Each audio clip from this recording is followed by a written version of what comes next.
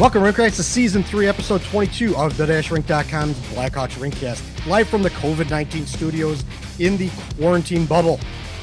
Today is Thursday, July 30th, 2020, and I'm your host, Jeff Osborne, infamously known on the Twitters as Puck and Hostile. My name is Jeff.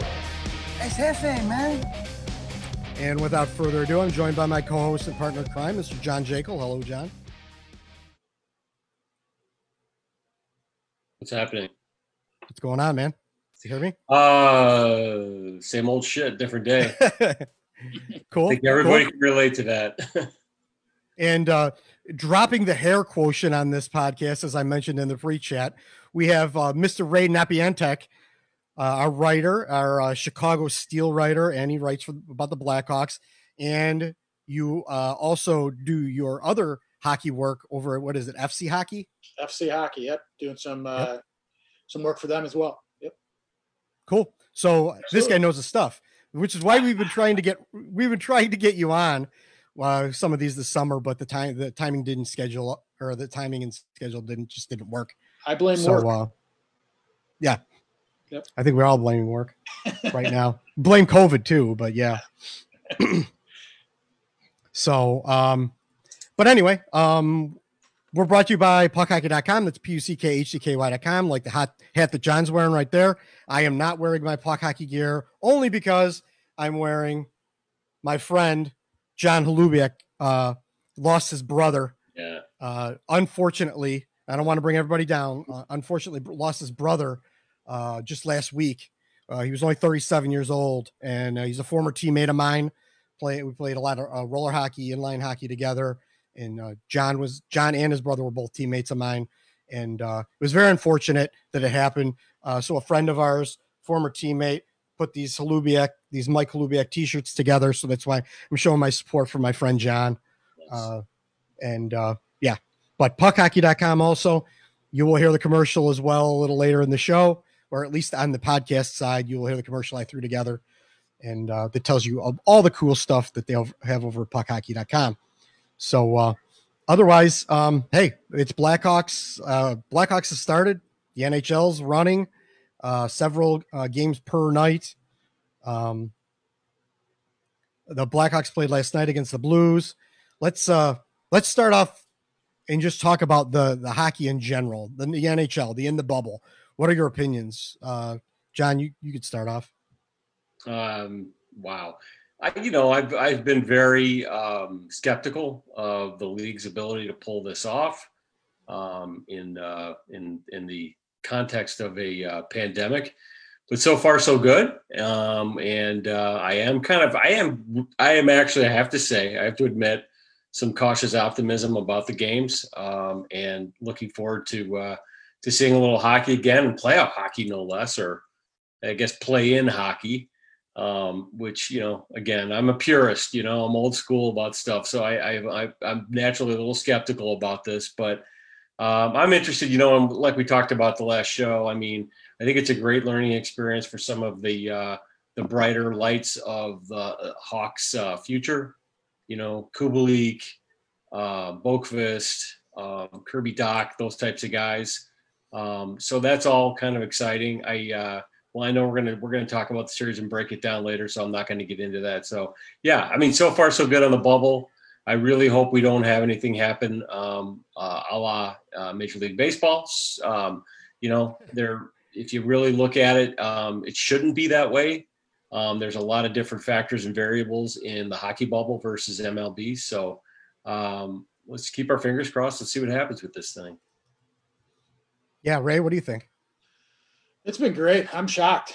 Back when it first started in March, April, you kind of thought like, man, how are they going to put this together? And, to come up with the thought process of a bubble and getting everybody there and, keeping everybody healthy. We saw the numbers that came out, the other day with, the testing, and it's been incredible, just the thought process that's really gone into it.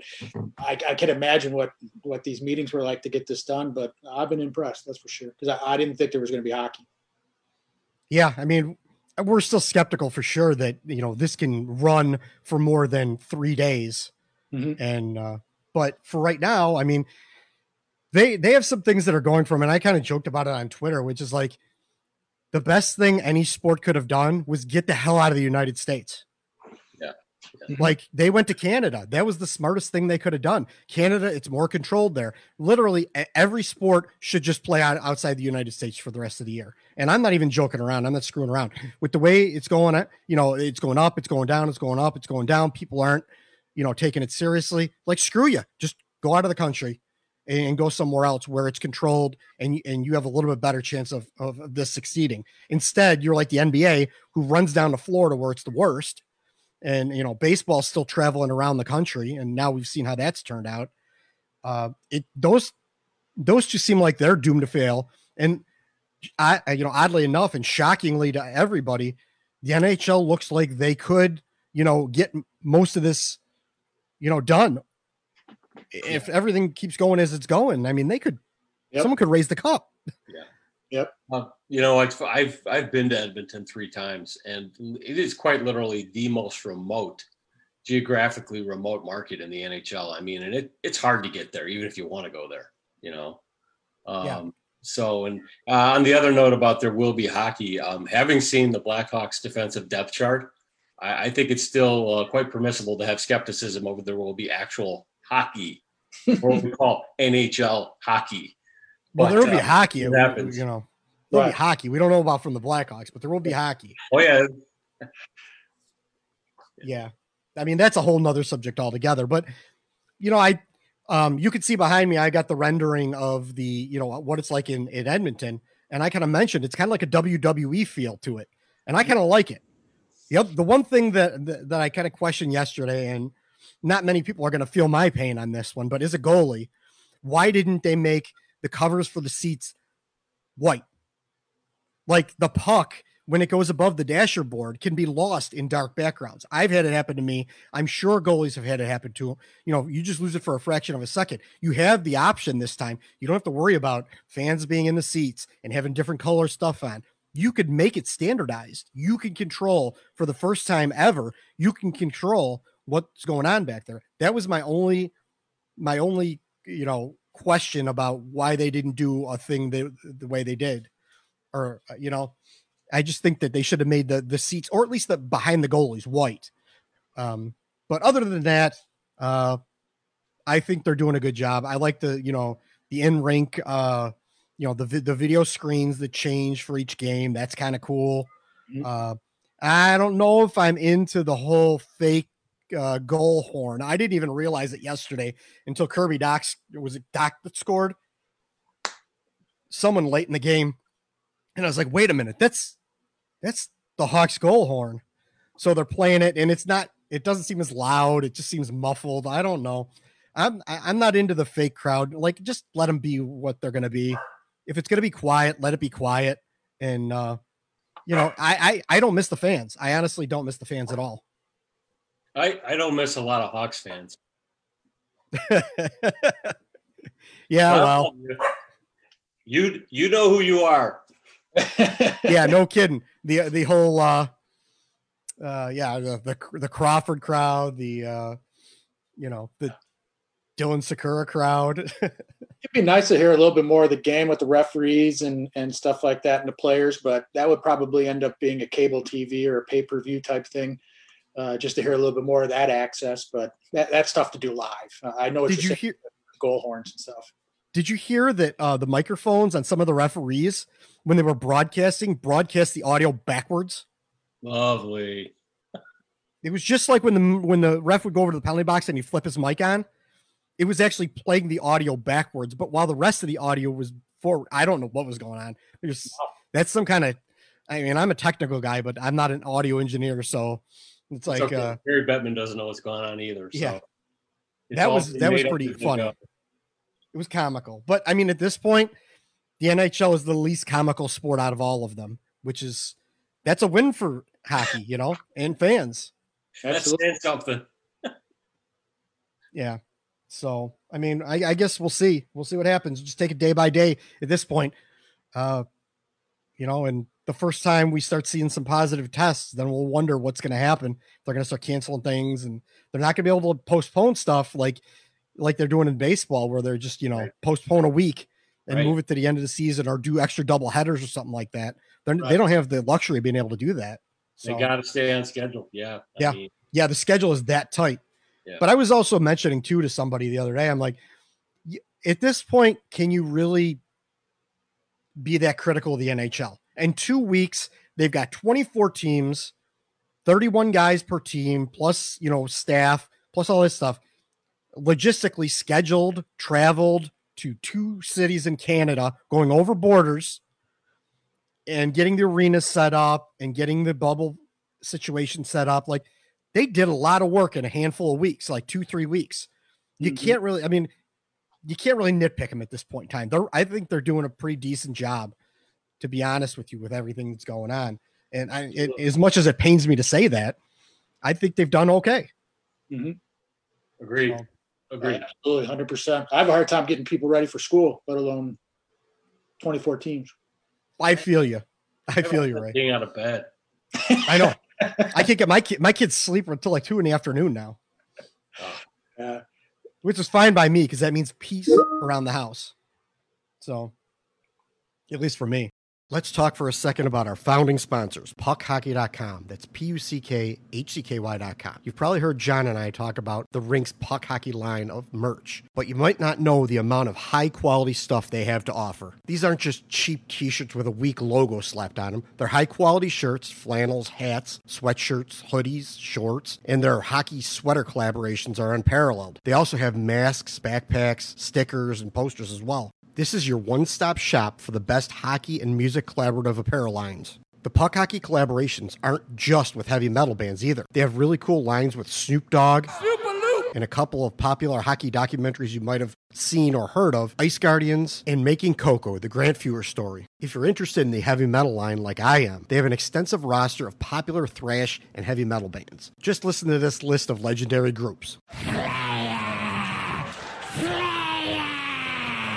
Anthrax, Exodus, Lamb of God, Meshuggah, Opeth, Overkill, Testament, Cannibal Corpse, and many more. Even their exclusive line of puck hockey stuff is really cool, with the new hockey pentagram logo and their Shoot Pucks, Not People line. Not only are they founding sponsors of ours, but we have been fans and customers of their stuff for years prior to them joining the Rink's list of partners. Puck Hockey continues to step up their game and bring in more big names all the time.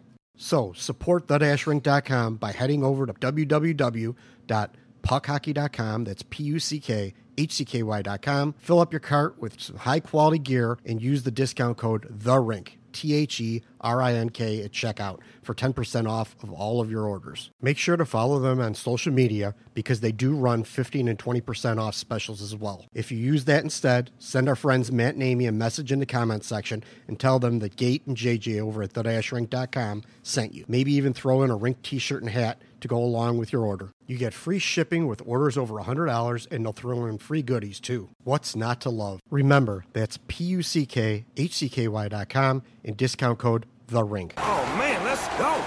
Well, camp wrapped up, and to everybody's shock and dismay, well, not dismay, but to everybody's shock, Corey Crawford showed up for the last day of camp. After they had to do their cryptic, not unfit to play, which is mandatory for the NHL. That's something that I don't think a lot of people caught on to, was that any injury, anything is going to be called unfit to play. That's just the way it's going to be. So they said he was unfit to play. And we kind of mentioned last time that that can only mean a couple of things. One, he's injured. Actually, originally it could have been, he could have opted out, but then he wasn't on the opt-out list. One, he could have been injured. Two, he could have been, in the dark room. He could have been having concussion, symptoms, or he has COVID. That's it. Those are like the three choices. And actually, COVID actually was the most reasonable based on him not showing up and all that stuff. And here it was, he had COVID. He admits he had COVID. He said he had symptoms early on.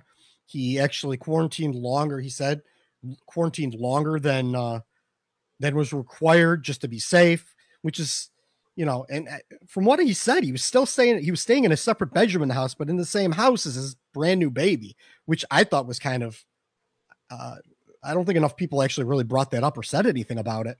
But it looks like, he made it through and he was feeling better. He came and he played in the last scrimmage they did before they were going to travel. and didn't look all that great. Contrary to what I saw some meatheads saying on the internet, that he looks real sharp and he looks like he's right on his game. And he gave up 2 goals to 2 mid-level AHL guys and Brent Seabrook, who's working on half a hip. So in half of a scrimmage, which is, to me, is not looking sharp.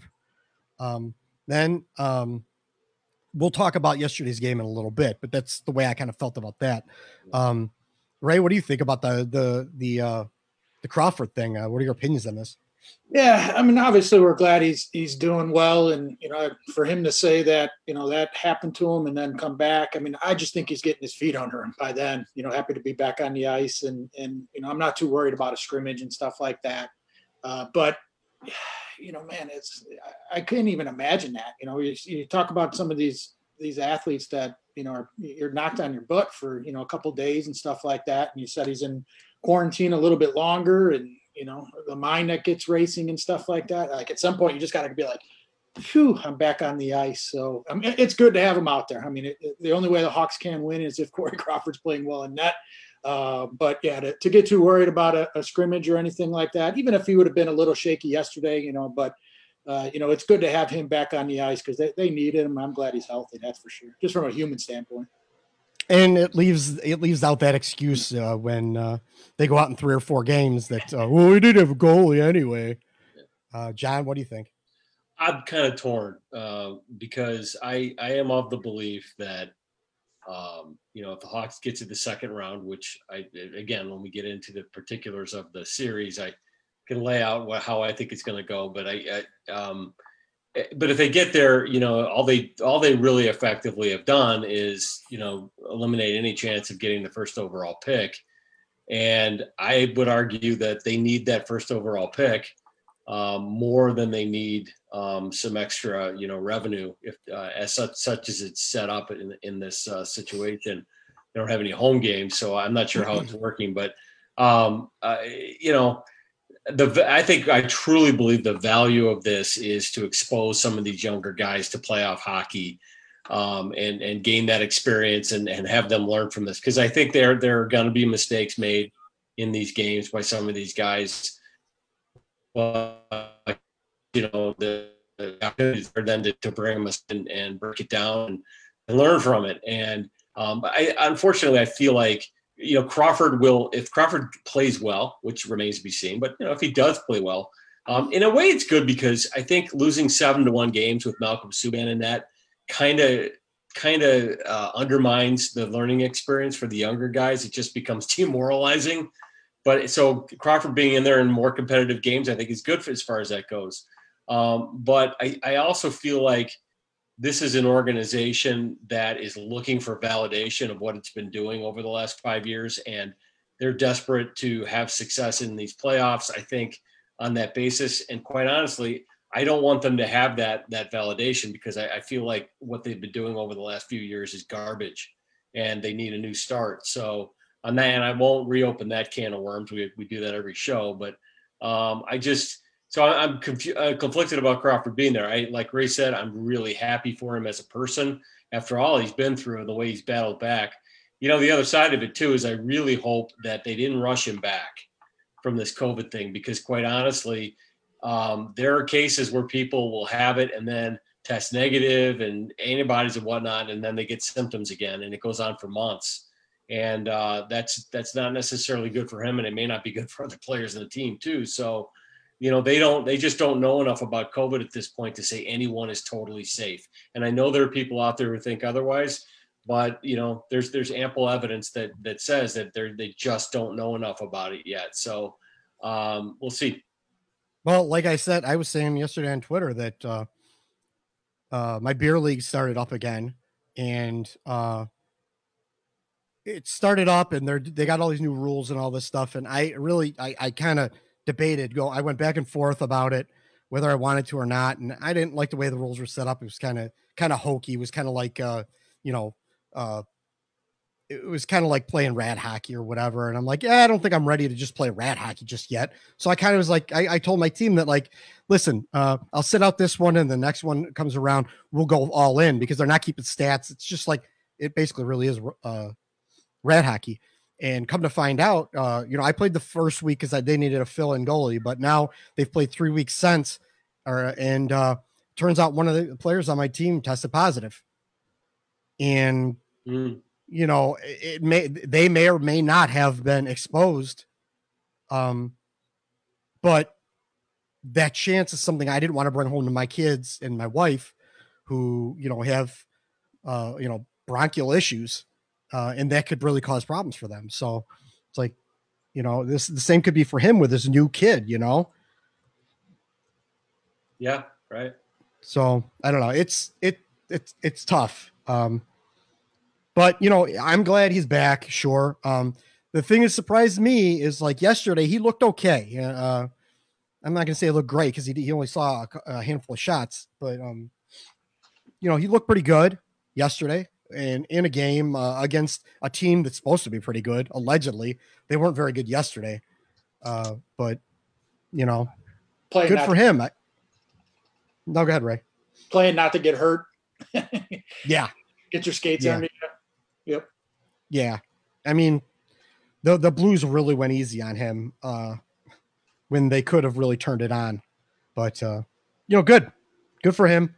This is strangely similar to when he came back just miraculously out of nowhere from his concussion syndrome. Remember he was out for like 12 months or 9 months, and then all of a sudden he just shows up to practice one day, and like 3 days later, he actually practiced a little longer than that, but basically he practiced for like a week on regular season practices, not training camp practices. Just, basically going out there, getting warmed up, seeing a handful of shots, running a couple drills, and then they threw him right back in net. And he didn't seem to miss a beat, which was a shock to all of us. I know it was to me, because I took 3 months off of my beer league, and I went out there and I felt like I hadn't skated ever in my life. So I can't imagine what, playing at a pro level and then, being quarantined, having a baby, all that stuff, and then having to go out and play against NHL players. Well, I got a feeling that we're going to find out just how ready Crawford is Saturday. I think he's going to see a lot of pucks, and he's going to see a lot early. I think the Hawks' best chance to make this a competitive series, much less win it, is going to be to take the first game. And I believe Edmonton is coming out loaded for bear. Zach Cashin's going to be lighting up anybody who doesn't have their head up. And, like Eric Gustafson. Yeah. If I'm Adam Boqvist, I'm taking notes on that. And I got my head up and on a swivel because Cashin's going to be zeroed in on some guys, and he could make some mistakes too, So, you just got to see him. I mean, you can't ever, count out a team that's got Toews and Kane and Dominic Kubalik is hotter than blue blazes. And so we'll see. I mean, it could be interesting, but I have a feeling that if the Hawks don't come 100% ready and charged up and really, really aware and on top of their game, it could get ugly early, in my opinion. Yeah. How about watching that Calgary Edmonton game and our old friend Eric Gustafson showing his true form.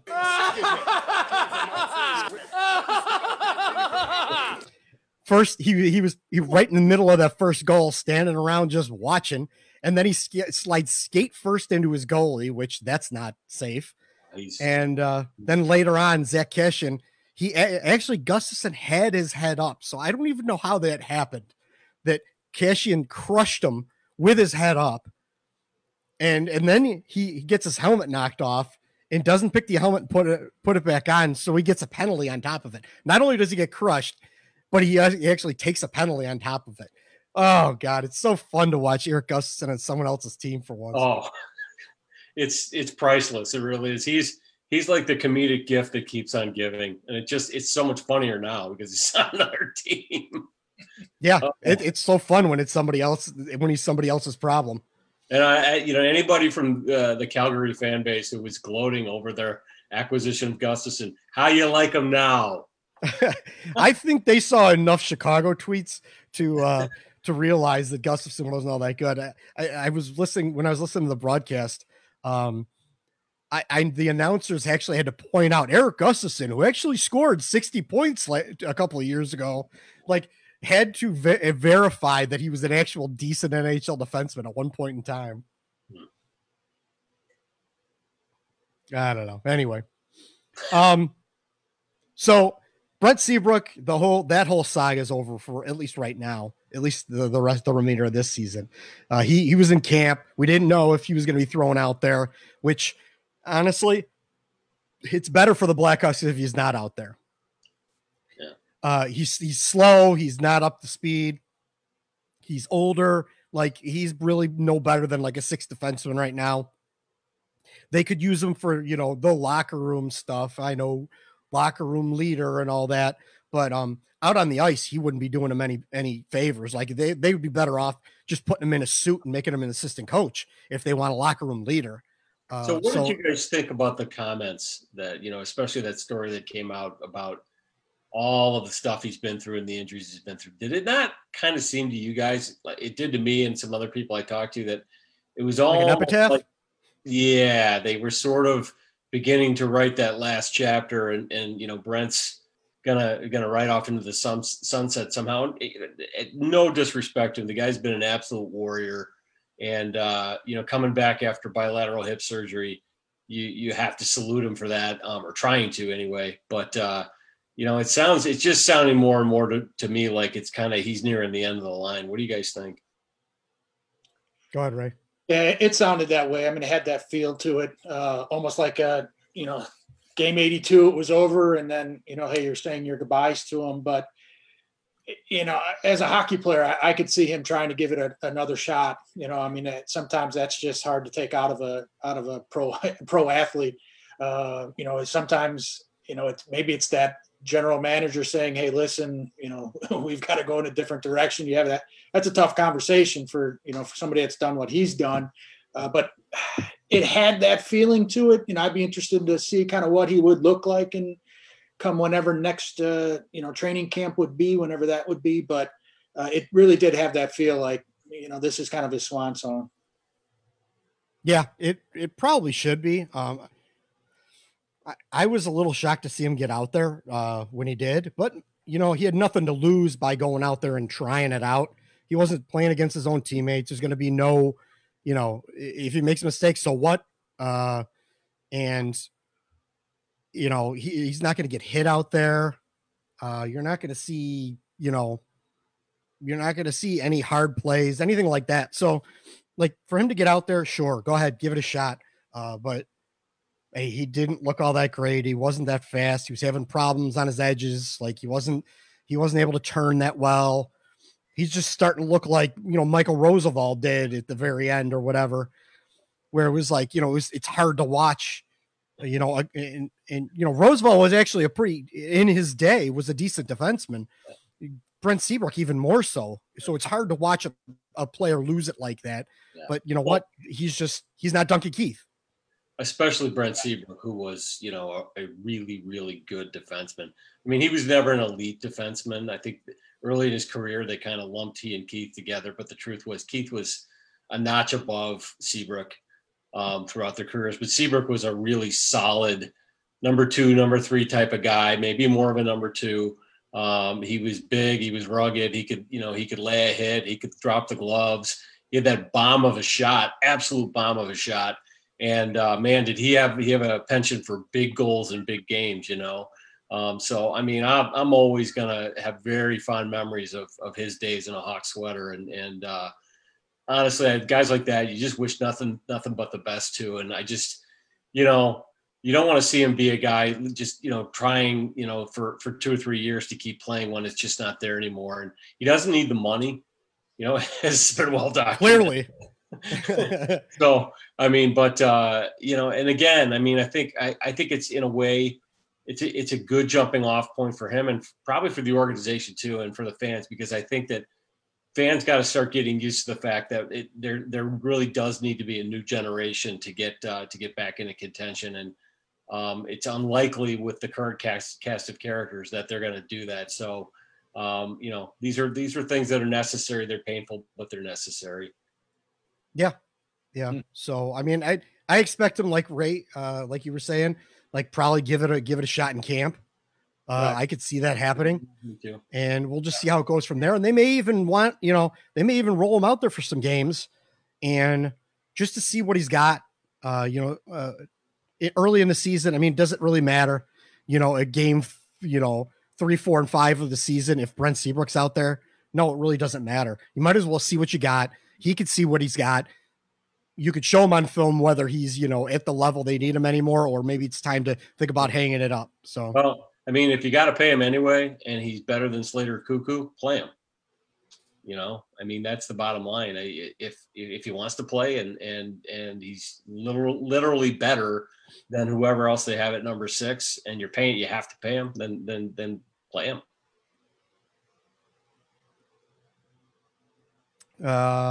Also Calvin DeHaan, Connor Murphy, the Blackhawks and their quote unquote, their slew of defensemen seem to be, well, at least Connor Murphy, he's injured. Calvin DeHaan, on the other hand, actually came back from injury, came back from his, what was it, third or fourth shoulder surgery in 3 years. I heard him mention that. But he's back, he's playing, and he's, that's good for the Blackhawks too. Having Corey Crawford and having Calvin DeHaan are definitely improvements over what we saw when they last played San Jose on March 11th. Yeah, I think DeHaan is really critical because you really have to game plan and match up with Edmonton over 2 lines minimum, because you've got McDavid and you've got Draisaitl. And so having DeHaan on the left side and Keith on the left side, you've got 2 pairs with at least plus defensemen in the NHL on each pairing to face those guys. That gives you a chance, And DeHaan will give you a little bit in the corners. He'll give you a little bit in front, where the Hawks definitely are lacking back there. So without him, that it really would have been an undersized phrasing. Yeah, right. Yeah, I got you. So, a little bit of front, a little bit in the back. Yeah, a little bit front, a little bit back. I mean, he brings a lot, to the table defensively for the Hawks. Definitely. Connor Murphy, I mean, he didn't look so well, but he's nursing a groin injury, so hopefully we'll see. Hopefully he'll feel a little better on Saturday when this all starts. But let's talk about the game. Yesterday, Blackhawks played the Blues in their only exhibition game. It was an early afternoon. I wish all the games would start at 5:30, honestly, because that was beautiful. The game was on and over with, and I still had time to spend with my family at a reasonable time, other than rushing to get to watch the game. And then when it's done, it's 10:30, 11 o'clock at night, and then it's right to bed, because if you work early in the morning, like John, they're John, they're yawning. I liked it. The Blackhawks look good. Good, not great. They look good. The Blues look bad, and I expected more out of the Blues. The Blues are a better team. They just are. And the Blues should have been able to wipe the ice with the Blackhawks, but they didn't. They came out flat. The Blackhawks were a little flat early on in the first period, but then came out in the second period, scored 2 goals. Third period, scored 2 goals. Scored a couple power play goals, which was strange, and we're not really used to. Corey Crawford played the first half, 30 minutes, only saw 11 shots. None of them were all super difficult. On the other hand, the Blackhawks peppered, the Blues with in Binnington with some good shots. They started out early, like you said, Kubalik earlier. He was on fire. He was all over the place. He was firing from everywhere, which is going to be. Speed. What's that? It's because of his speed. Yes, I think he's a little slower. I don't think he's slow. I think he's a little slower. But I'm gonna be relentless on this. You better be ready. and you're gonna get the turtle with the Flames Jets on his back the entire time. But he looked really good. He was hitting the net. He was firing from everywhere, which is something that I saw when I was putting the highlight videos together for him. That he likes to shoot. They like to set him up for shots when he was on his team over in Europe. He was actually playing the point in Europe on the power play. And he just, liked to sit in that spot where DeBrincat and all them like to sit it for their one-timers. Yeah. So does he, but he gets it off better and gets it through, actually. He seems to be a little bit, I don't know, more experienced because he did play pro hockey overseas. Maybe more experience in finding that soft spot in, against pro level players. They're more AHL level players, but still pro level players. And, but he's scoring, he's hitting the net, which is more than we could say for what dear Alex DeBrincat was doing when the season was paused. He was not hitting the net and he was not scoring. And, so, I mean, that's a good sign for the Blackhawks. Kirby Dach looked good. So, yeah, what were your thoughts? Were you watching it, John? A little bit. And, Kubalik, I mean, Edmonton's going to have to watch. You're going to have to be really aware of him, Again, I think you may have a tendency with guys like Larson and Nurse to run around a little bit and want to jack up, the Hawks forwards with their sticks and whatnot and body him a lot. But they're going to have to also be really aware of Kubalik, especially because, like where some guys like DeBrincat does a little bit more of a, find a spot, stay there, wait for the puck. Kubalik moves around and he does find those soft spots. And, hit that shot is lethal. And, they're definitely going to have to be aware of him. And my personal feeling is, and again, I'm not meaning to jump ahead to the series, but I feel like the Hawks' best chance is to really keep Edmonton on their heels, and not allow Edmonton to overwhelm them. But it's hard to do and probably a very high risk way to play. And I think Kubalik would be a big part of that because he's a guy who's more unpredictable, and he's very dynamic the way he moves around. And then I think it creates some problems. So yeah, I was very impressed. He to my eye, he was the most impressive Blackhawk forward in the game. I know that Kirby Dach's tires were getting pumped pretty heavily, and somewhat rightfully so. But it's an exhibition game, and it ain't the playoffs, not yet. And we'll see how that goes. And but yeah, I mean, all things being equal, it was a real positive. I'm not sure St. Louis really went out there trying to lay it all on the line. I think they feel they're probably right. So again, just take a positive from it, but don't get too high on it either. I saw something today about somebody talking about planning a parade, and I'm like, oh my God, stop. Well, they were saying that anyway before this game. Yeah. Just because the Blackhawks had a chance to advance to the actual playoffs. Right. It was they made the playoffs. They're going to win the cup this year. It's like, Jesus, here we go. Anyway. Yeah. Ray, give us your scout's eye on what you saw in the Blackhawks yesterday. Yeah, touching on Kubalik, he's tough to defend. I mean, he keeps his feet moving. He finds good spots. You think you know where he's at, and he's not there. He's tough to defend. So where you might know where Alex DeBrincat is at. If I turn my head, I know probably where he's at.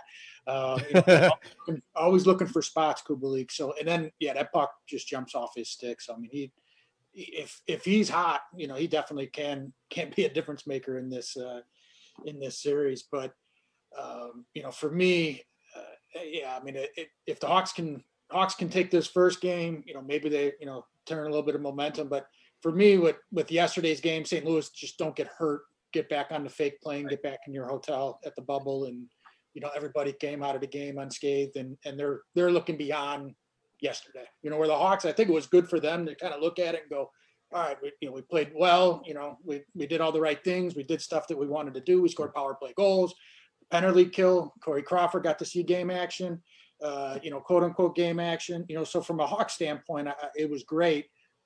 But from the Blues standpoint, it's exactly what they needed as well. Nobody got hurt, and they're moving on. Right.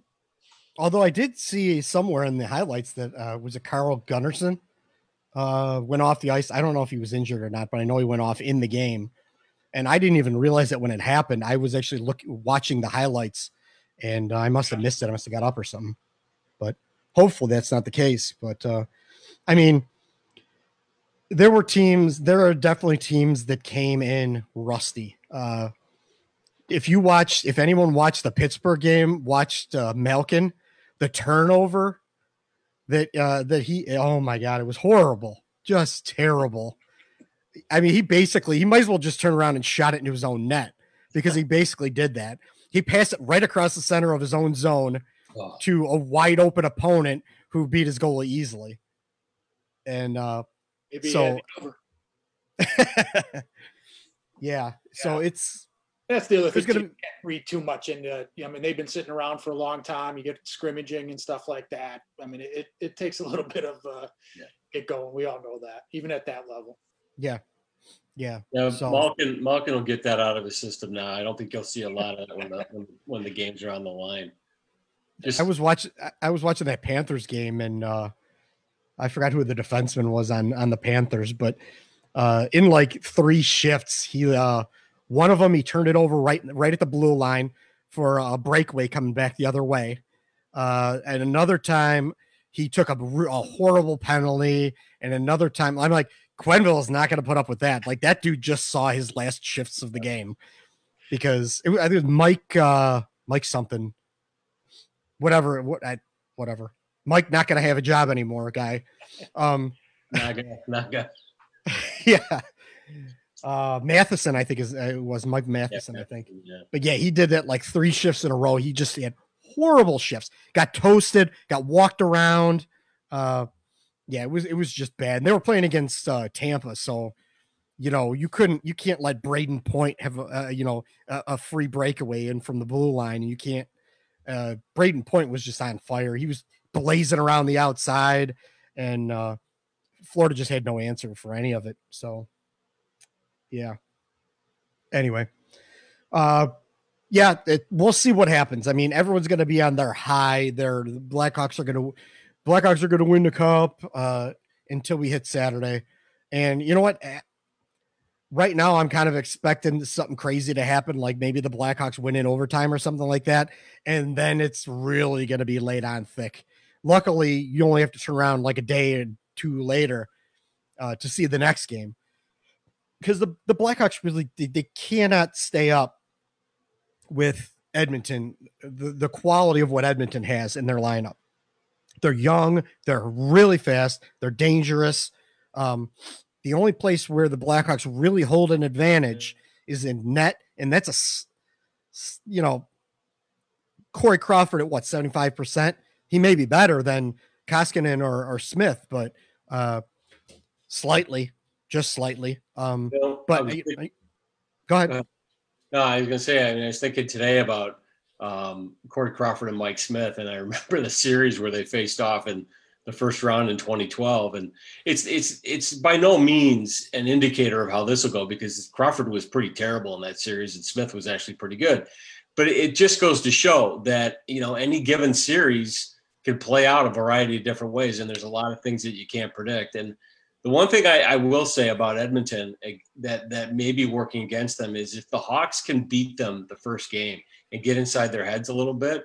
Let's remember something: for all the talent Edmonton has, they haven't really won anything in the playoffs, at least not for a while, decades. And that I think is the Hawks' big hope. If they can pull out game 1 and get in Edmonton's heads a little bit and undermine their confidence, then I think that the Hawks may have a chance to push it, perhaps to 5 games, and who knows what can happen. I mean, but again, the Hawks have been a team historically the last few years that have always, done well in 3-on-3 overtime, which you don't have in the playoffs. You got to play actual 5-on-5 in the playoffs. And while the Hawks are, quote, the youngest team in the playoffs, the truth is their best players are all north of 30, So I think that long games and long series in the opponent's city, where you're staying in a hotel, granted, no distractions with the bubble, but I feel like that plays more to Edmonton's hands than it does the Hawks.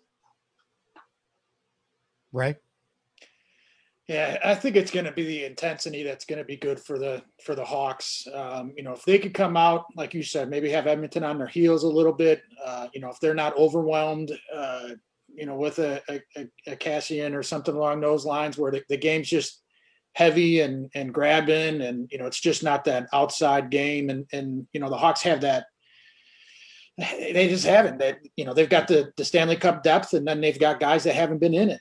And if they could kind of hang on for that game one and kind of get that intensity, the crowd won't be there. It might be a different story if the crowd was there, but if they could just hang that intensity and say, hey man, we could play with these guys, they might be able to. I think their forwards have to play 1,000 times better defensively than they did during the season in order for this team to be successful. We always kind of point to Keith and Boquist and Murphy and DeHaan, but defensively, if those forwards aren't playing defense, this is going to be Edmonton's going to be tough to stop. Yeah, I agree. They have Draisaitl and they have McDavid, who I think have been playing mostly together, right? What I was seeing was that they had them separated, but they, Tippett always has that option both ways. So, I'm not sure what their plan is actually going into Saturday. I don't know.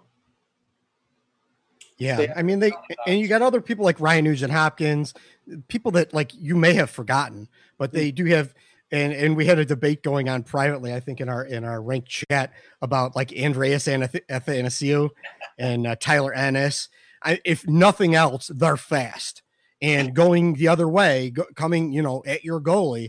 That's a lot of speed. Yeah. Whether Ray, I think Ray thinks that Athanasiou probably can't.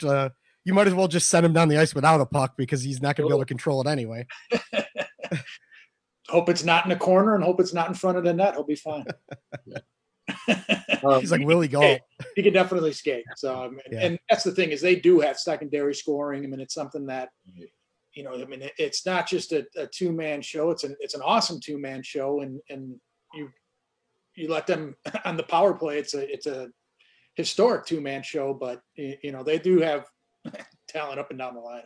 I got to be honest with you. If I'm Tippett, I'm separating those guys because the Hawks are going to have a really difficult time matching up if you put those guys on 2 different lines. Jonathan Toews can only play against one of them. Mm-hmm. And then after that, boy, are you in trouble because you're talking about a 19-year-old or you're talking about Dylan Strome, who has serious mobility liabilities and is not exactly physical. Or you're talking about Ryan Carpenter. Right. So if I'm Tippett, I'm starting out trying both of those guys separated. They've had a lot of success with those 2 guys separated. They don't have to play them. Yeah. Over the years. They had the option always of loading them up together, but those guys can both drive lines like nobody's business. So that's what I would do if I was Edmonton. And I think if Edmonton does that, this series is then any chance the Hawks have, they're going to have to find a way when Toews isn't on the ice to slow the other guy down. Yeah. I don't think they shouldn't be able to win the series. But stranger things have happened. Yeah. It's not beyond the realm of possibility. And I even said this at the beginning. I'm like, they could beat Edmonton. They've played Edmonton well this year. Yeah. And I'm not going to go out on a limb and say that they're going to beat Edmonton, but if Edmonton plays like they did, the 3 games that they faced the Blackhawks this year, you could beat them in a 3-game series if Corey Crawford's hot. And, you get Dominic Kubalik scoring a goal a game or more. And, as a secondary scoring option, that's not even, a main scoring option. And the guys on defense don't kill you. Having DeHaan back, like things could happen. The Blackhawks could make it. Getting further than that, that's not realistic whatsoever. And I agree with you that it would have been a better ending if like Corey Crawford couldn't have played and they bowed out and then they were able to get a chance at that first overall pick. And maybe they were able to pull that off because I think they had a better, and you said this too.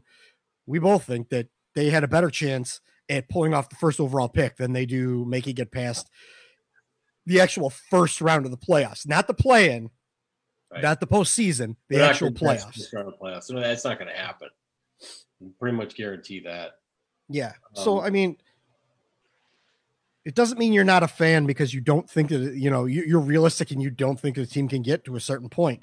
Like that's just expertise at a trained eye to think that like, hey, you've seen this team. It's not that good. You've seen better teams. We've watched how good 2010 through 2015 was for this team. Even when they were bad, they were probably better than this team. But they do have some promise. And, Kubalik was a diamond in the rough that they found. I mean, he probably equals a high first round pick for them at this point in time. Yeah. I mean, if they were gifted, if they'd have been able to project that he would be this kind of player, yeah, he would have been a top 10 pick for sure.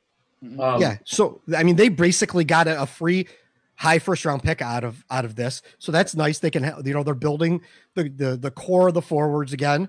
And, the defense is what the defense is, and Boqvist is going to be what he's going to be, but they're just going to throw him out there, and they just get, this is good experience, playoff type experience for a young player like that to see what playoff hockey's like in Kirby Dach. And, those guys who have not seen this kind of hockey, because the Blackhawks haven't been in the playoffs in 3 years. Yeah. And, these guys were in juniors or college the last time the Blackhawks actually saw the playoffs. Yeah. Speaking of the Hawks and Edmonton head-to-head, it wasn't this year. It may have been previous season or 2 seasons ago. I remember a game they went up to Edmonton, and the Oilers just pushed the Hawks around the building the whole night, and it was not pretty. And that's the other thing I think may happen. The Oilers may try to do is their defense is big, and those guys are not afraid to push people around. Now, again, that could be high risk, high reward. I mean, because the fact that you can get a little out of position sometimes and whatnot. But I got a feeling that those guys like Nurse and Larson and Clefbaum, they're going to be really, really getting very physical and bodying a lot of those Hawk forwards. And, you can use that argument. Well, it's tough to hit what you can't catch. But I mean, some of those guys are not terribly mobile either. I mean, it's like Stroman to DeBrincat primarily. And I just think that it's going to be interesting to see how Tippett game plans this and how Colliton responds, or, Colliton game plans it vice versa. But, all the advantages are with Tippett in this game, because he's got better talent. He's got bigger talent. He's got faster talent. The question is going to be, what can the Hawks do? And can Corey Crawford really stand on his head? Because just to keep to keep the Oilers below 2 goals a game is going to be remarkable for a guy who had COVID-19 3 weeks ago. Yeah, that's a great point. What is his, is he going to pass out? Like, is he going to be, lightheaded? Is his lung function back to where, it really needs to be when, he's scrambling around the crease because Connor McDavid's skating around the net 5,000 miles an hour, just teeing off on him constantly. The Blackhawks don't seem to care, apparently, or, Corey Crawford miraculously, can just heal like Deadpool, and he could just show up and play. I don't know. I mean, the Blues came out and looked bad, but the Oilers in their game played Calgary, beat them 4-1 pretty handily. McDavid had 2 goals, and I said it in the second period. McDavid was deferring to the pass midway through the second period. There were at least 2 or 3 other chances that McDavid had where he could have taken it himself and beat the Calgary goalie. He could have had 5 goals that night if he wasn't, pulling back and, deferring to other players when he had a clear open path to the net, or he was 10 or not even 10 foot, 6 foot out from the net, and he's one-on-one with the goalie, and he tries to force a pass that a defenseman then blocks, and it goes back the other way because it's just an exhibition game and who cares? So the Oilers came in pretty hot and looking like they're running on all cylinders, which is not what the Blues did against the Blackhawks. So this is going to be a different animal you're going to see against the Blackhawks. Plus, I mean, as much as there's no fans involved, Edmonton's playing in their home rink. Right. In the city where they all live during the season. Right. Like, they might not all live there in the off season, but during the season, this is where they all live. They're pretty comfortable. They know their way around. Right. Other people are, traveling this bubble and all that other stuff. So that could play a little bit into it. And plus Edmonton is going to know the bounces in the rink. I Right. saw some plays, and I think it was in Toronto. One of the Toronto games where someone was one of the teams was dumping. I think it was actually Toronto was dumping the puck in deep off the boards, and they were getting weird bounces, and it looked like it was something they knew was there. Right. And then, we're trying to use it to exploit the other team. So, Right. There could be those small advantages, Mhm. for Edmonton. So, Yeah. I don't think it's going to, it may go 5 games, but I don't think that the Blackhawks come out of it, winning 3 out of 5. You say 4 games. Ray, what do you say? I think Edmonton will take it in 4. 4? Yeah, it's probably more likely. But I don't think the Blackhawks get swept. I think they got enough in them where Edmonton comes out bad, Blackhawks start hot, kind of bang around a little bit. You keep McDavid under cover for a little while, and they could win a game or win a 5-4 game Right. with Corey Crawford, or win an overtime game, because Miro Koskinen and I think it's Mikko Koskinen. Sorry, I always get that name mixed up. I mix them up with the other Russian brothers, Kostitsyn and Mike Smith. They're not all that good. If it were me, and from what I've seen, Koskinen, I like his size better. He's like more like a Corey Crawford style, but he's huge. He's like 6'7". So he just stands back in the net and just covers the whole net. He's not real flashy. Right. Yeah. Ben Bishop. Yep. Same kind of Yeah, goal. he's not flashy at all. He just blocks the puck, and then that's it. Mike Smith is a little more out there, but he also has that advantage of being able to play the puck, which can be a blessing and a curse. If he's too cocky, turns it over, gets caught out of position because we'll see. If you have a defense like the Hawks, where you've got guys who tend to end up below the goal line, that Smith's puck handling could be a huge advantage for Edmonton in terms of getting pucks out and catching the Hawks, way, way, way out of position. So I have a feeling they're going to go with Smith to start. I think it's going to be an experience factor, and the fact that Smith has had playoff success against the Hawks, and he kind of got in their heads in 2012, long time ago. But I just have a feeling that Tippett will have, will go and to that really good point. Because I think both teams are going to try to catch each other off guard, in terms of coming back the other way. These could kind of be track meet games. Depends. I mean, it depends how the refs call it. And it also depends, if Edmonton starts really lighting up some Hawk players, it could slow it down. We'll see. Mm-hmm.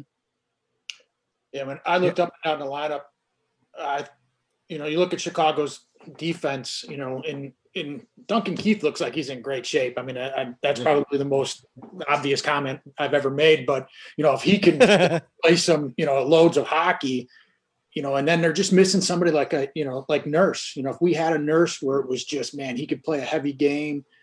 You felt a little bit better about him, defensively than maybe, the bottom, 4 that the Hawks have. They're just missing that guy that I think that he plays a heavier game. He could play in front of the net. He's going to be tough in the corners. He could still defend. He could skate, stuff along those lines, to say, man, if they just had someone like that, you'd feel a little bit better. If it's hockey, if it's playoff hocky intensity. Yeah, I actually would like to see him have a couple of those guys. I mean, Larson, Nurse, Klefbom, any of those 3 guys, or a couple of them. I mean, because that's the other thing about the playoffs, and we've seen it time and again. I remember last year, Tampa Bay came into round 1 against Columbus. Tampa Bay had all of the momentum and the press clippings and the expectations. Columbus swept them, and Columbus did it by just beating them down physically. And the refs swallow the whistle. So again, if you got a big team like Edmonton does, I mean, I think you've got it, especially in your own building. I mean, even though there aren't fans there, I think that the refs are going to go back to, calling the games a little not tight, let the clutching and grabbing go and the hitting go, and, the sticks and whatnot. And that again goes to Edmonton's favor, because I think they're going to try to play that way too. I think they're going to be rough. and heavy. Yeah. If you look at up and down their lineup, like Ray, you mentioned, their defensemen that are going to be playing 6'1", 6'3", 6'2", 6'3", 6'4". Like, where do the Blackhawks have that in their lineup? They really don't have a lot of that. And Nurse is 221. Larson's 210. Lagesson, I don't know if he's going to play, but he's 210. Clefbaum 215 or 220. Like, there you go. Big, heavy defensemen that are going to be able to push small forwards around. And the Blackhawks don't really have an answer for that. I mean, even on forward, their fourth line winger, what's his name? What is it? Kahira? Yeah, he's the center. 6'4", 215. Like, the Blackhawks have, Kirby Dach, who's tall, but he's not 215. That's for sure. No. Zach Cashin, 215, 6'3", 215. Like Leon Draisaitl, 6'2", 210. Yep. Alex Chason, 6'4", 210, roughly. Even Athanasiou is 6'2". He's only 190, but these are some bigger players that complement the smaller Yamamotos and Tyler Ennis's that are going to be out there, because you're going to have big players to kind of hide those smaller players around a little bit. So yeah, they have a nice mix. Yeah, but unlike other big teams around the league, Edmonton's got a lot of speed. Yeah. They have speed and size, which is a rare commodity. Yeah, and I think, again, I mean, and they're not – I mean, Tippett, I've heard people, run him down as a coach, but, yeah, he is part of that sort of, 15 coaches around the league who, are work somewhere every 3 years they get a new job somewhere else. But his track record and reputation is slightly higher in that group in terms of an NHL coach. And, with a young team like Edmonton, and Edmonton's a young team too. I think that's what you want. You want somebody who really can keep them on an even keel. And if they start out bad, he can get them back in the game pretty quickly or back in the series pretty quickly. Jeremy Colleton, I don't know. We don't know he's an unknown commodity when it comes to coaching a playoff team, an NHL playoff team. So we'll see. And he hasn't shown too much in the regular season to give us really anything to look forward to. While you have Dave Tippett, who is pretty respected among coaches. He is in the old guard, but he's kind of in the backside of that old guard, where he looks like he's one of those guys who's willing to embrace analytics or embrace a more run and gun style. I don't think he always has to he's not like Mike Babcock where he was holding the Toronto back by trying to have them be this button down team that they're not. Yeah. I'd love to have Dave Tippett in Chicago, to be honest with you. I think he'd be a good coach to maybe help this team, this young team, but we don't have that. We have Jeremy Colleton. So I think part of the reason he's not in Chicago is he's very much in the Joel Quenneville school of coaches. And I mean, he and Q played together in the NHL and they speak very highly of each other's coaching styles. I think so. That could be the reason he's not here, yeah. What do you think of the coaching face off between the two coaches, Ray? Yeah, I mean, it's obviously in Tippett's favor. He's been there, he's done that.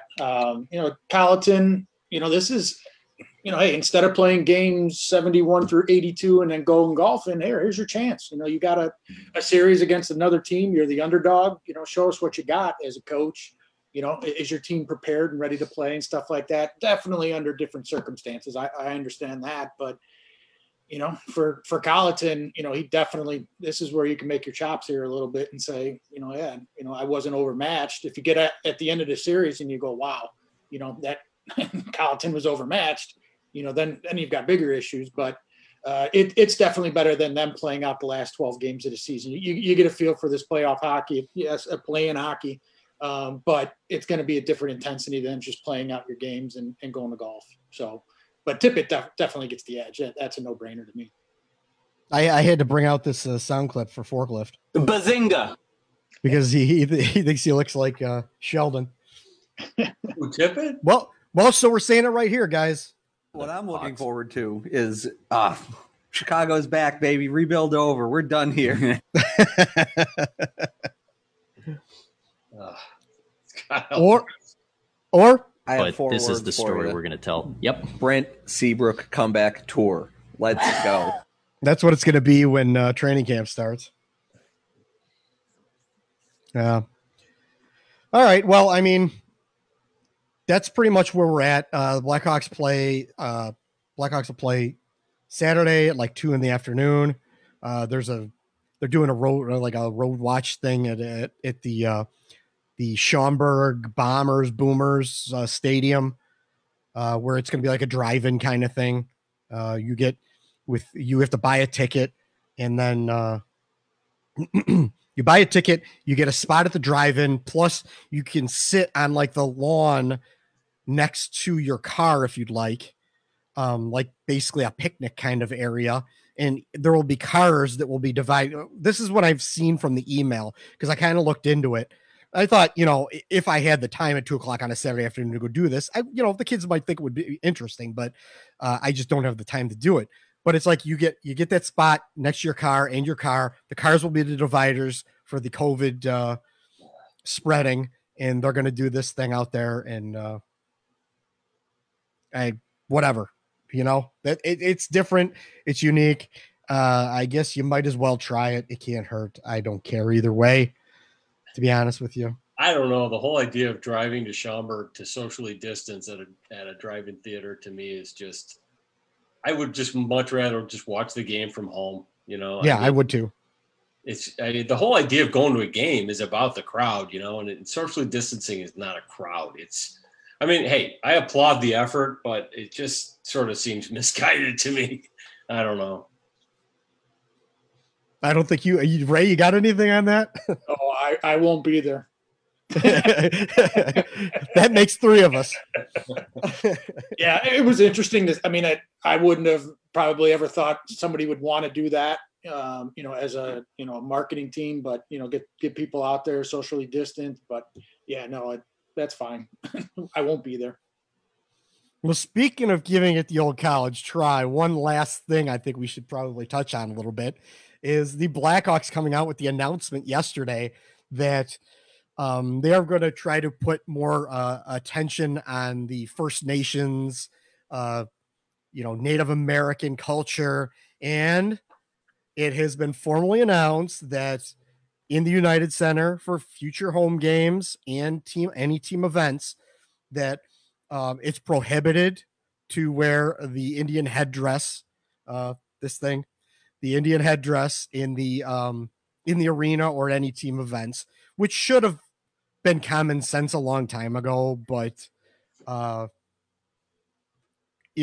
these days you have to put in if you're not addressing it publicly on Twitter with an announcement, you're not addressing it to the general public. So that's what they did. They addressed it. I think if the Hawks are gonna walk this path of trying to preserve the logo and the hallmarks, I think that they're gonna have to do this dance. Every step of the way, they're gonna have to err on the side of not being offensive, and trying to live the stated mission of being a tribute to Chief Blackhawk and to Native Americans. And we'll see if they can pull it off. Because I think as we've seen, even though some people don't like it, the cultural expectations are changing, and corporations and big brands in this country are moving in that direction, and they're not looking back.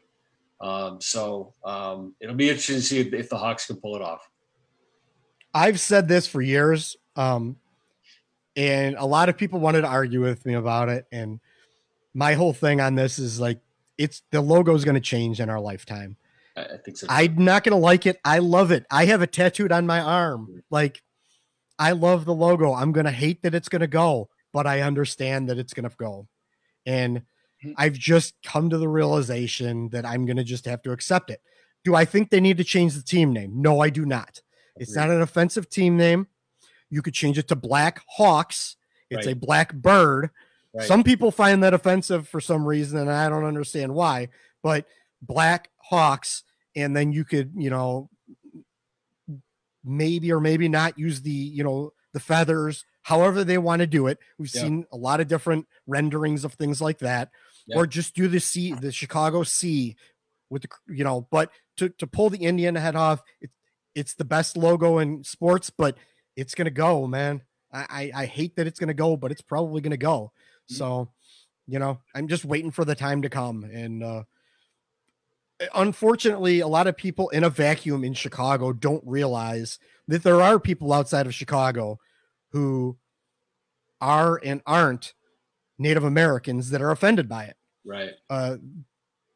And me being middle-class white dude, I can't say whether they can be offended or not offended about it. I'm not allowed. I can be offended about middle-class white dudes. If you want to offend middle-class white dudes, that's me. I can be offended by that. I won't be, but I can be. It's just not my place. So I can't really argue it. I can only say, what the team was named after, just to try to get the truth out there, make sure that everyone understands what the team was named after, why they were named the way they were. And that's what I could prefer to do. And other than that, but you're getting the Blackhawks are actually getting a lot of shrapnel from the Redskins and the Indians. Right. The problem here is the Indians logo was a caricature of an Indian, which is offensive. Dude, it's Redskins, offensive. It's offensive.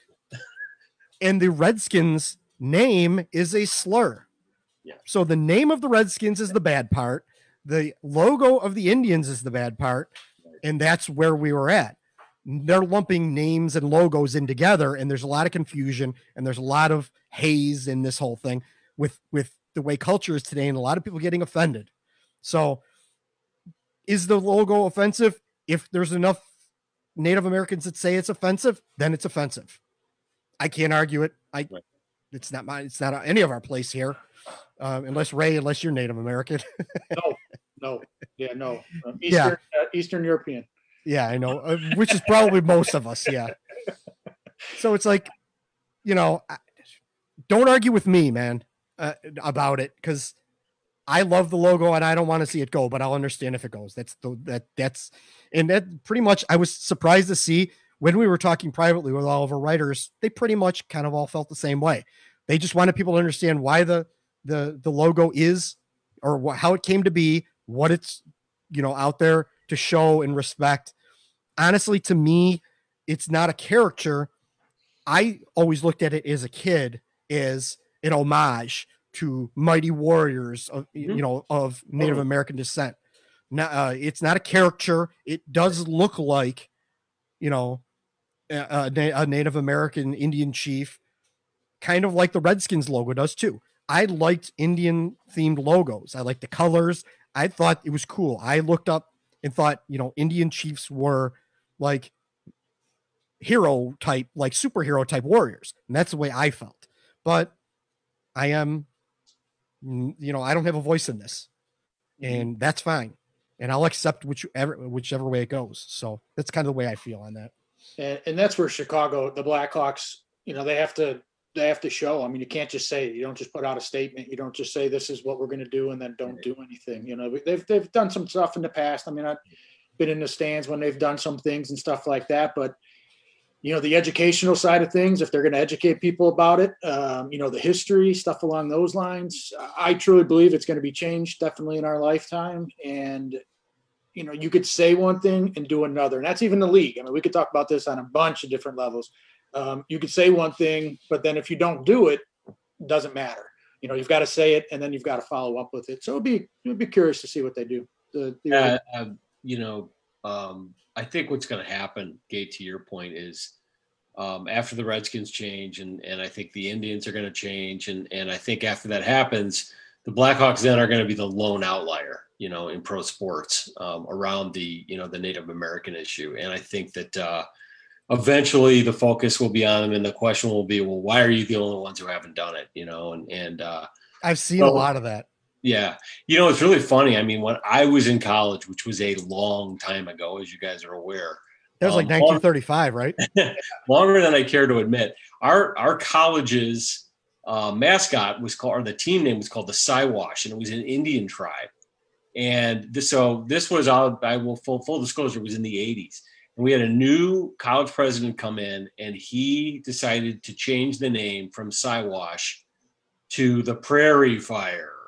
And, I don't even know what that is.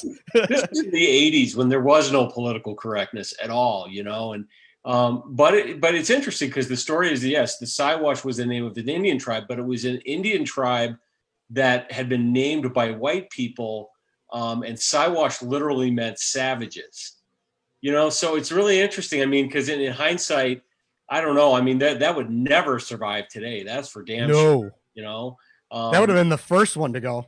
Yeah. So, I mean, it's just like, these are complicated issues. And you're 100% right. My thing is I'm not Native American. So it's not for me to say how Native Americans should feel one way or the other.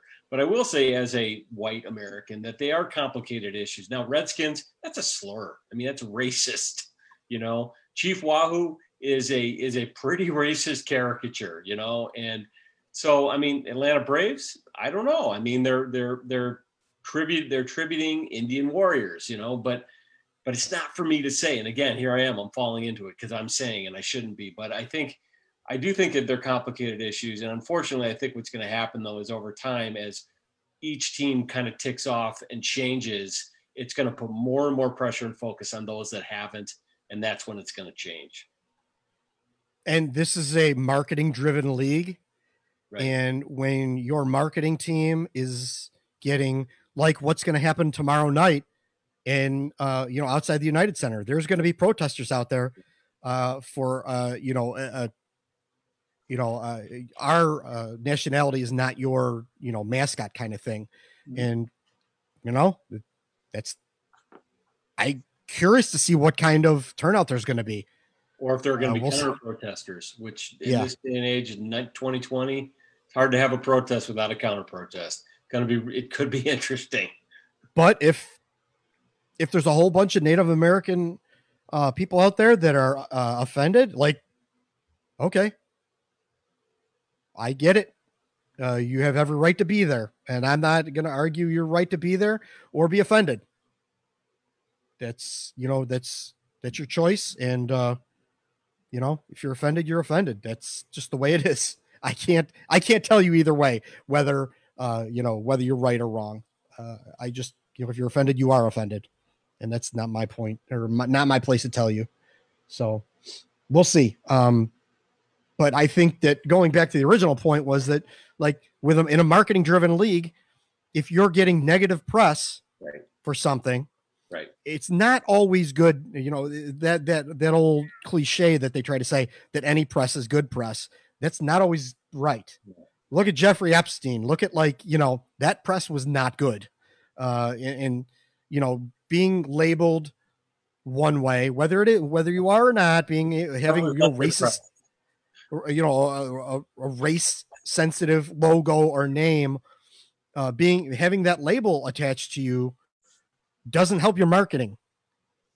So eventually, I think they will cave. Danny Wirtz or whoever is the president is going to say, you know what, this is a fight we shouldn't be fighting.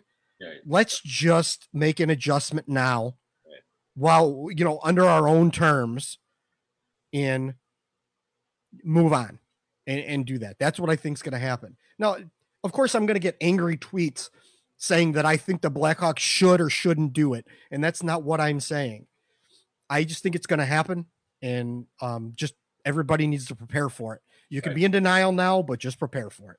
Right. So, yeah. So that's kind of a sensitive thing. And, you got to kind of walk the fine line on that whole situation, but it's something that needed to be addressed.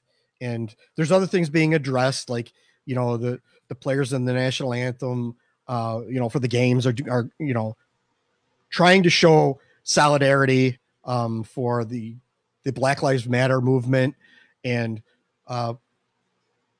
what angers me about that a little bit is the fact that they're making an effort. They're doing something and they get criticized for it. I hate when they get criticized for actually doing something. They are doing something. You might not think it's enough, or whoever is out there might not think it's enough, but they are actually making an effort to do something, to make some sort of statement. And for that part, they should be, at least applauded. You don't have to go out of your way and say they're doing a wonderful job, but they are making an effort. Well, and for that, good. The other side of that coin is I saw a thread on Twitter. It was all Canadians, and basically talking about how there was a photograph of the Leafs in the dressing room wearing Black Lives Matter t-shirts. And it must have been like at least 50 comments, and they were primarily Canadians, and they're all saying how they would not follow the Leafs anymore because they were caving to the political correctness. And I was just stunned because our perception of Canadians is that they're all politically correct and liberal, and actually that's not my perception, but that's a perception that some have, and I think that. Again, I'm going to say this, and some people may not like it, and it's just my opinion, but there's a lot of brands in the United States. As a matter of fact, really all the big brands in the United States are getting out ahead of these movements and are embracing these movements. And the reason they're doing that is because it really motivates their employees, many of whom are people who are minorities or previously oppressed groups. And so it becomes a recruiting and an employee retention tool. And it makes it sound very transactional and not high-minded. And I don't mean it that way, but, brands and corporations run on money. And frankly, that's what the NHL is doing too, in my opinion. And again, I'm not making a political statement here. I'm just saying, folks, if you don't like it, you better get used to it, because that's where society's heading. And there are reasons why, and their reasons are bigger than any one individual or any specific protest or counter protest. We're moving in that direction. And I think that, I don't know, again, I'm going to avoid getting into the politics of it, but I will say that I don't have a problem with the league making a statement and a positive statement. And on a bit of a lighter note, I don't know if anyone saw the picture that got put up earlier with the Bruins and the Columbus Blue Jackets. Yes. And, Zdeno Chara arm in arm with Cam Atkinson and Nathan Gerbe, who together standing on each other's shoulders aren't as tall as Chara. Yeah, that was a humorous picture. Yeah, that was really something. That's great. I had to put I had to add a little bit of lightness into this. Ray, you got anything else you want to add to that, or? No, I think just my point earlier, to say one thing and do it. I mean, that's what the NHL is doing. They want to do the right thing, and they're showing that they want to do the right thing. In the past, people have said things and done the complete opposite, right. And, so if you say something and you're going to do it, right. that's a step in the right direction. Now it's got to continue, but it's a step in the right direction. Right. Yeah. And, I want to bring this up because since we're kind of really talking about it right now, it looks like today, a lot of the players who are, basically involved in this Hockey Diversity Alliance group. Was there players of color? They created this thing along with Kima Lou and that whole thing. Their website, they were sharing it all today. So I shared it on all of our social media accounts. The website is hockeydiversityalliance.org. Go there, check it out, look around. If you're curious about what it is, I went there, I checked it out. I clicked around their website. I wanted to see who was involved. I don't see any Blackhawks names on there right now, but that doesn't mean anything. I mean, Malcolm Subban is a player of color, and I would fully expect him to be involved in this movement. So, and I know PK is very involved, and I think it's definitely for the benefit of the league and the sport. And, it's frankly, the NHL has kind of lagged behind other sports in terms of diversity among its players and coaches. So I think that, it's time. Definitely. Yeah. So if you're, feel free to go check that out. I shared that on all over social media. It's on like Matt Dumba's account. It's on several players who are involved with this group, the Diversity Alliance, Akeem Alou, and a bunch of others. So, check it out if you're interested. Read more about it. And they don't really have a Twitter account for it yet, which has kind of surprised me, but I assume they're going to be rolling with all that soon too. So, I guess, that's kind of really it as far as like news, Blackhawks stuff. I don't really have much more. John, you got anything you want to talk about? No, I guess I do want to also echo your condolences to the Holubiak family. I've had some interactions with Jonathan. Seems like a really good guy, and that's just it's a tragedy. It's really sad. And but no, beyond that, I'm just like kind of geeked up. I'm going to spend Saturday basically in the recliner. I'm in the Barca lounger, and I'm going to be. I may consume a few more carbs than I normally do, and just it's going to be fun. It's going to be fun to watch. So yeah, I was showing what game started Tuesday? Was it Monday or Tuesday? I watched all the games. I went and just watched game after game after game the first 2 days. And the Blackhawks yesterday, I kind of took a day off, but and just watched the Blackhawks game. But I did watch some of the other stuff. It's great to see hockey again. It's great to see live hockey out there, not replays of games from 2010 that the Blackhawks media is rolling out there or anything like that. It's nice to see live hockey, whether it's my team or not. I don't care. I like watching hockey. Some of it's a little more background noise, and I don't pay as much attention to it when it's not the team that I really root for. But that doesn't mean that I don't have it on almost constantly. And I enjoyed watching it. I had a great time. I'm glad to see hockey. I'm not optimistic it's going to continue a lot longer, but I'm going to enjoy it while it's there. So, oh boy, get that Columbus Blue Jackets jersey off. I want to be watching these guys too. Trash times a million. I haven't watched any Blue Jackets. Don't tell me that you wouldn't love it if they beat Toronto in Toronto. Tell me you wouldn't. I would for sure. But from what I saw at Toronto the other day, man, they're good. They're fast. They're dangerous. They're like I said, they're like the 1990 Houston Oilers. They are the run and shoot offense, man. But they are dangerous. They're super dangerous.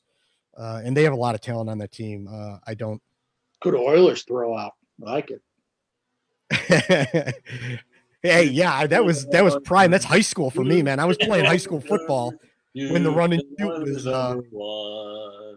yeah, when the run and shoot was popular and everyone was doing it. Like I remember Homewood Flossmoor ran the run and shoot offense, and back in my day. So that's just I'm showing my age there.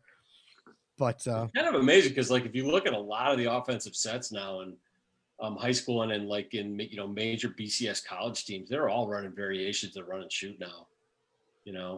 They'll throw in those little option runs and stuff, but I mean, like it's the passing game is really all gone that direction. Yeah. The West Coast offense is kind of a version of what was the old run and shoot kind of. Yeah. So, but we don't want to get into football stuff. I mean, I don't claim to be an expert on football. I've kind of drifted away from that sport in the mid 2000s. So I'm not as up on it as I should be. I'm all hockey, man. I don't care about baseball. I'm not watching baseball at this point in time. I'm not watching football. I'm not watching basketball. I'm not watching MLS. I'm just watching hockey now. So I'm going to deliver a warning here. If the White Sox are as good as some people claim they can be, I may get sucked back into baseball. I love the White Sox, so be well, the record isn't as good as some people say it should be either. I know. Unfortunately. Yeah. Yeah. So I don't know. We'll see. Ray, you got anything else that's on your mind as far as just to echo what you said, it's good that hockey's on. Enjoy it. Definitely had some good conversations today. And for the Hawks, stay out of the penalty box. That would definitely be my advice. That's going to be probably the biggest thing because the Oilers, much like Toronto was the other day, they were just teeing off. That's how the Oilers are going to do to the Blackhawks. They are going to tee off, and really, honestly, no one out there can control Connor McDavid. You just hope that, he doesn't get the chances. Right. And then that's all you can really hope for. So Draisaitl is so good too. It's a tall order. at least he's good in one end of the ice. The other end of the ice, Draisaitl, not so good. Yeah, right. In fact, I don't think he knows where that end of the ice is. Kind of like Alex Nylander. Would you want to bring up the Alex Nylander thing we saw today? We can talk about that for a second if you want. Yeah, sure. Why not? That the Athletic put out a thing where they were comparing Leon Draisaitl, Elias Pettersson, and Alex Nylander and how they could benefit in the playoffs. I couldn't. Throwing Alex Nylander in that group of players should be insulting to anybody. Go ahead. Huh? Go ahead. No, I was saying that should be insulting to anybody who can watch hockey with a trained eye. Like Alex Nylander in that group just doesn't fit. Well, the way I compared it a Lamborghini and a Ferrari and a Pontiac Fiero. That's basically what you're comparing right there. So, but the way it was set up too, it was like really like, come on. It was like the guy said, "What do Leon Draisaitl, Elias Pettersson, and Alex?" I'm still tripping over Alex and William and Alex Nylander have in common. They're each three important offensive cogs in Western Conference teams, and I'm like, come on. They all play hockey.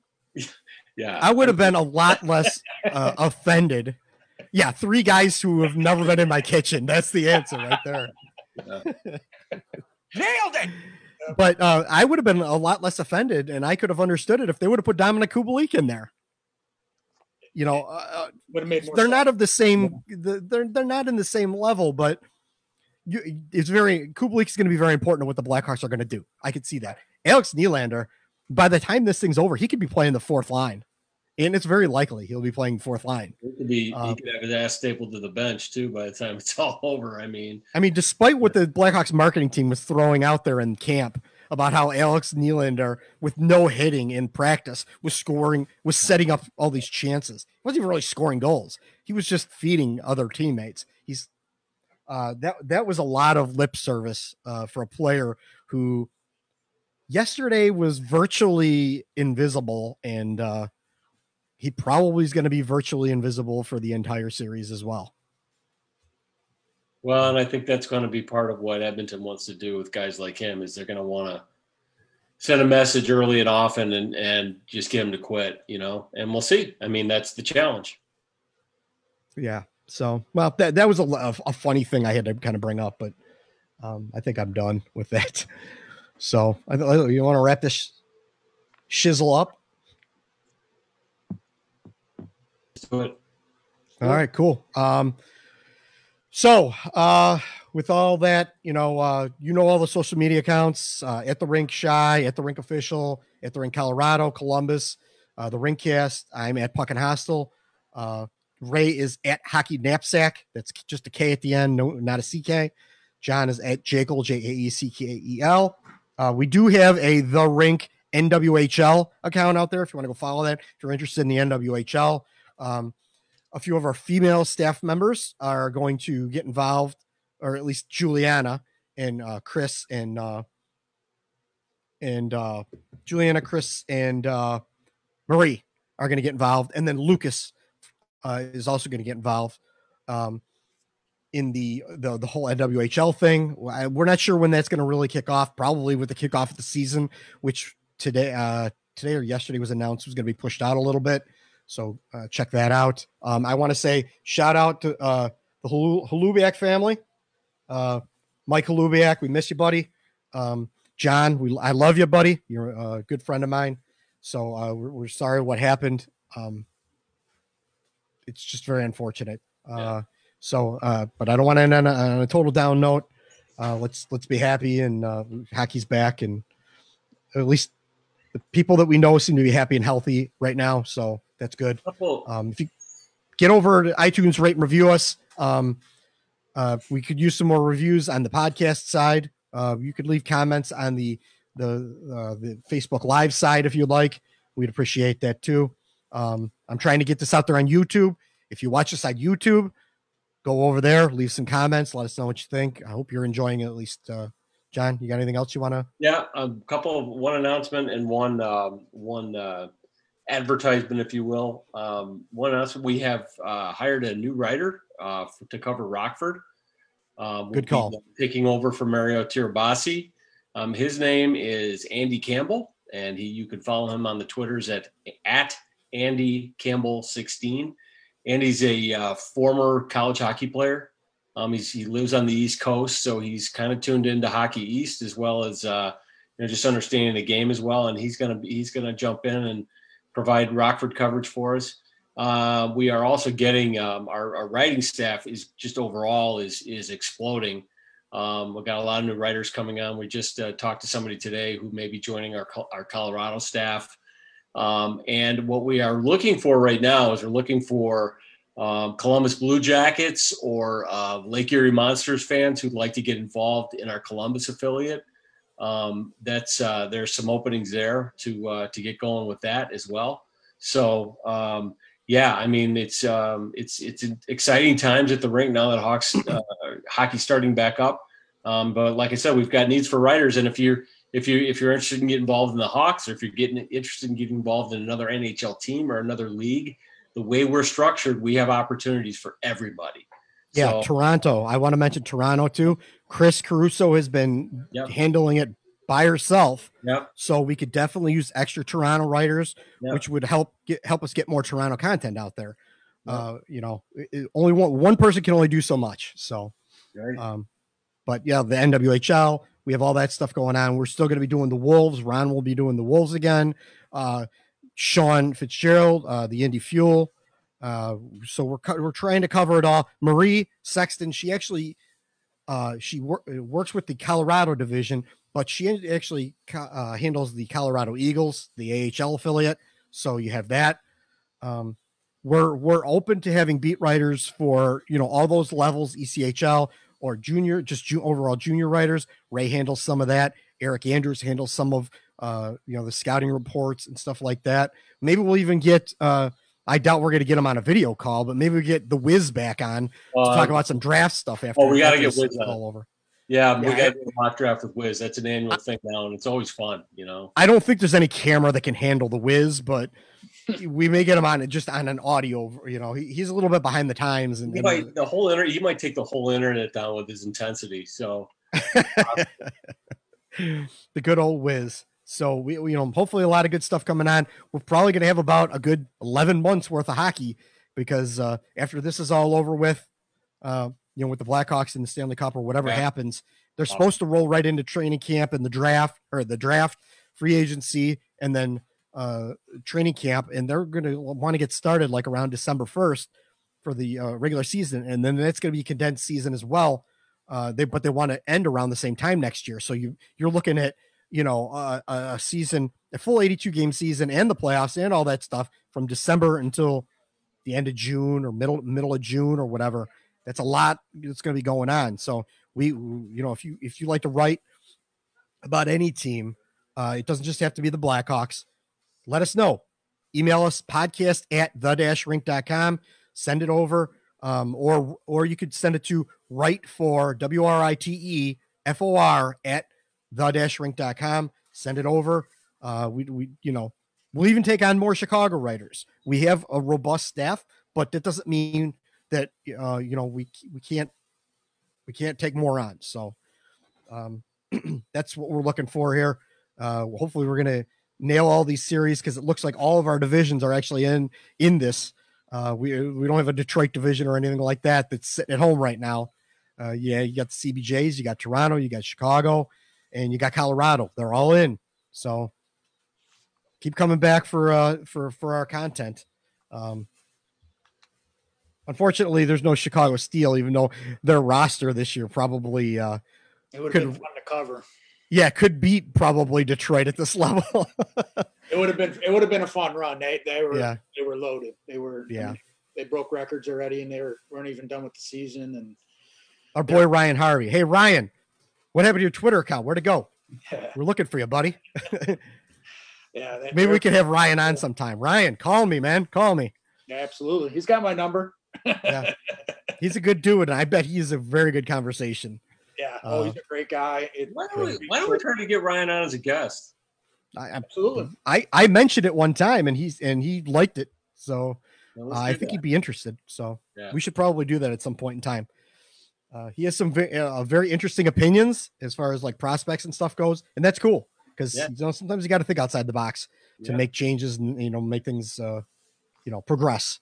So it's adapt or die. I love that. I forgot what movie that was, but that comment, adapt or die. So anyway, I think we can wrap it up. Ray, you got anything else? Any shout outs? Anything else you want to bring up? FC hockey. Yeah, you mentioned it earlier. FC hockey. We got a new website, NHLentrydraft.com. It's got a mock draft. It's got Bill Jerome rankings.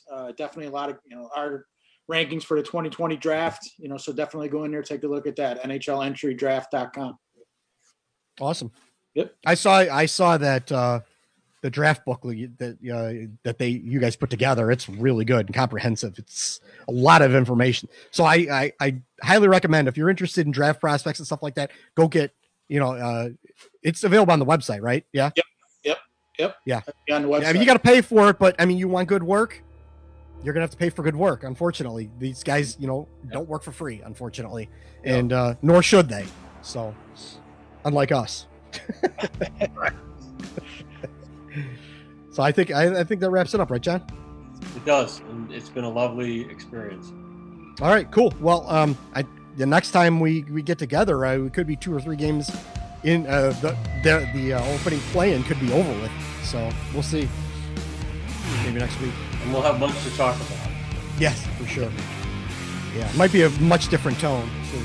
So anyway, okay. Well, I guess that wraps up. So thanks for taking time out of your busy schedules to download, listen, and support us. Until next video episode or audio episode, see you on the rink.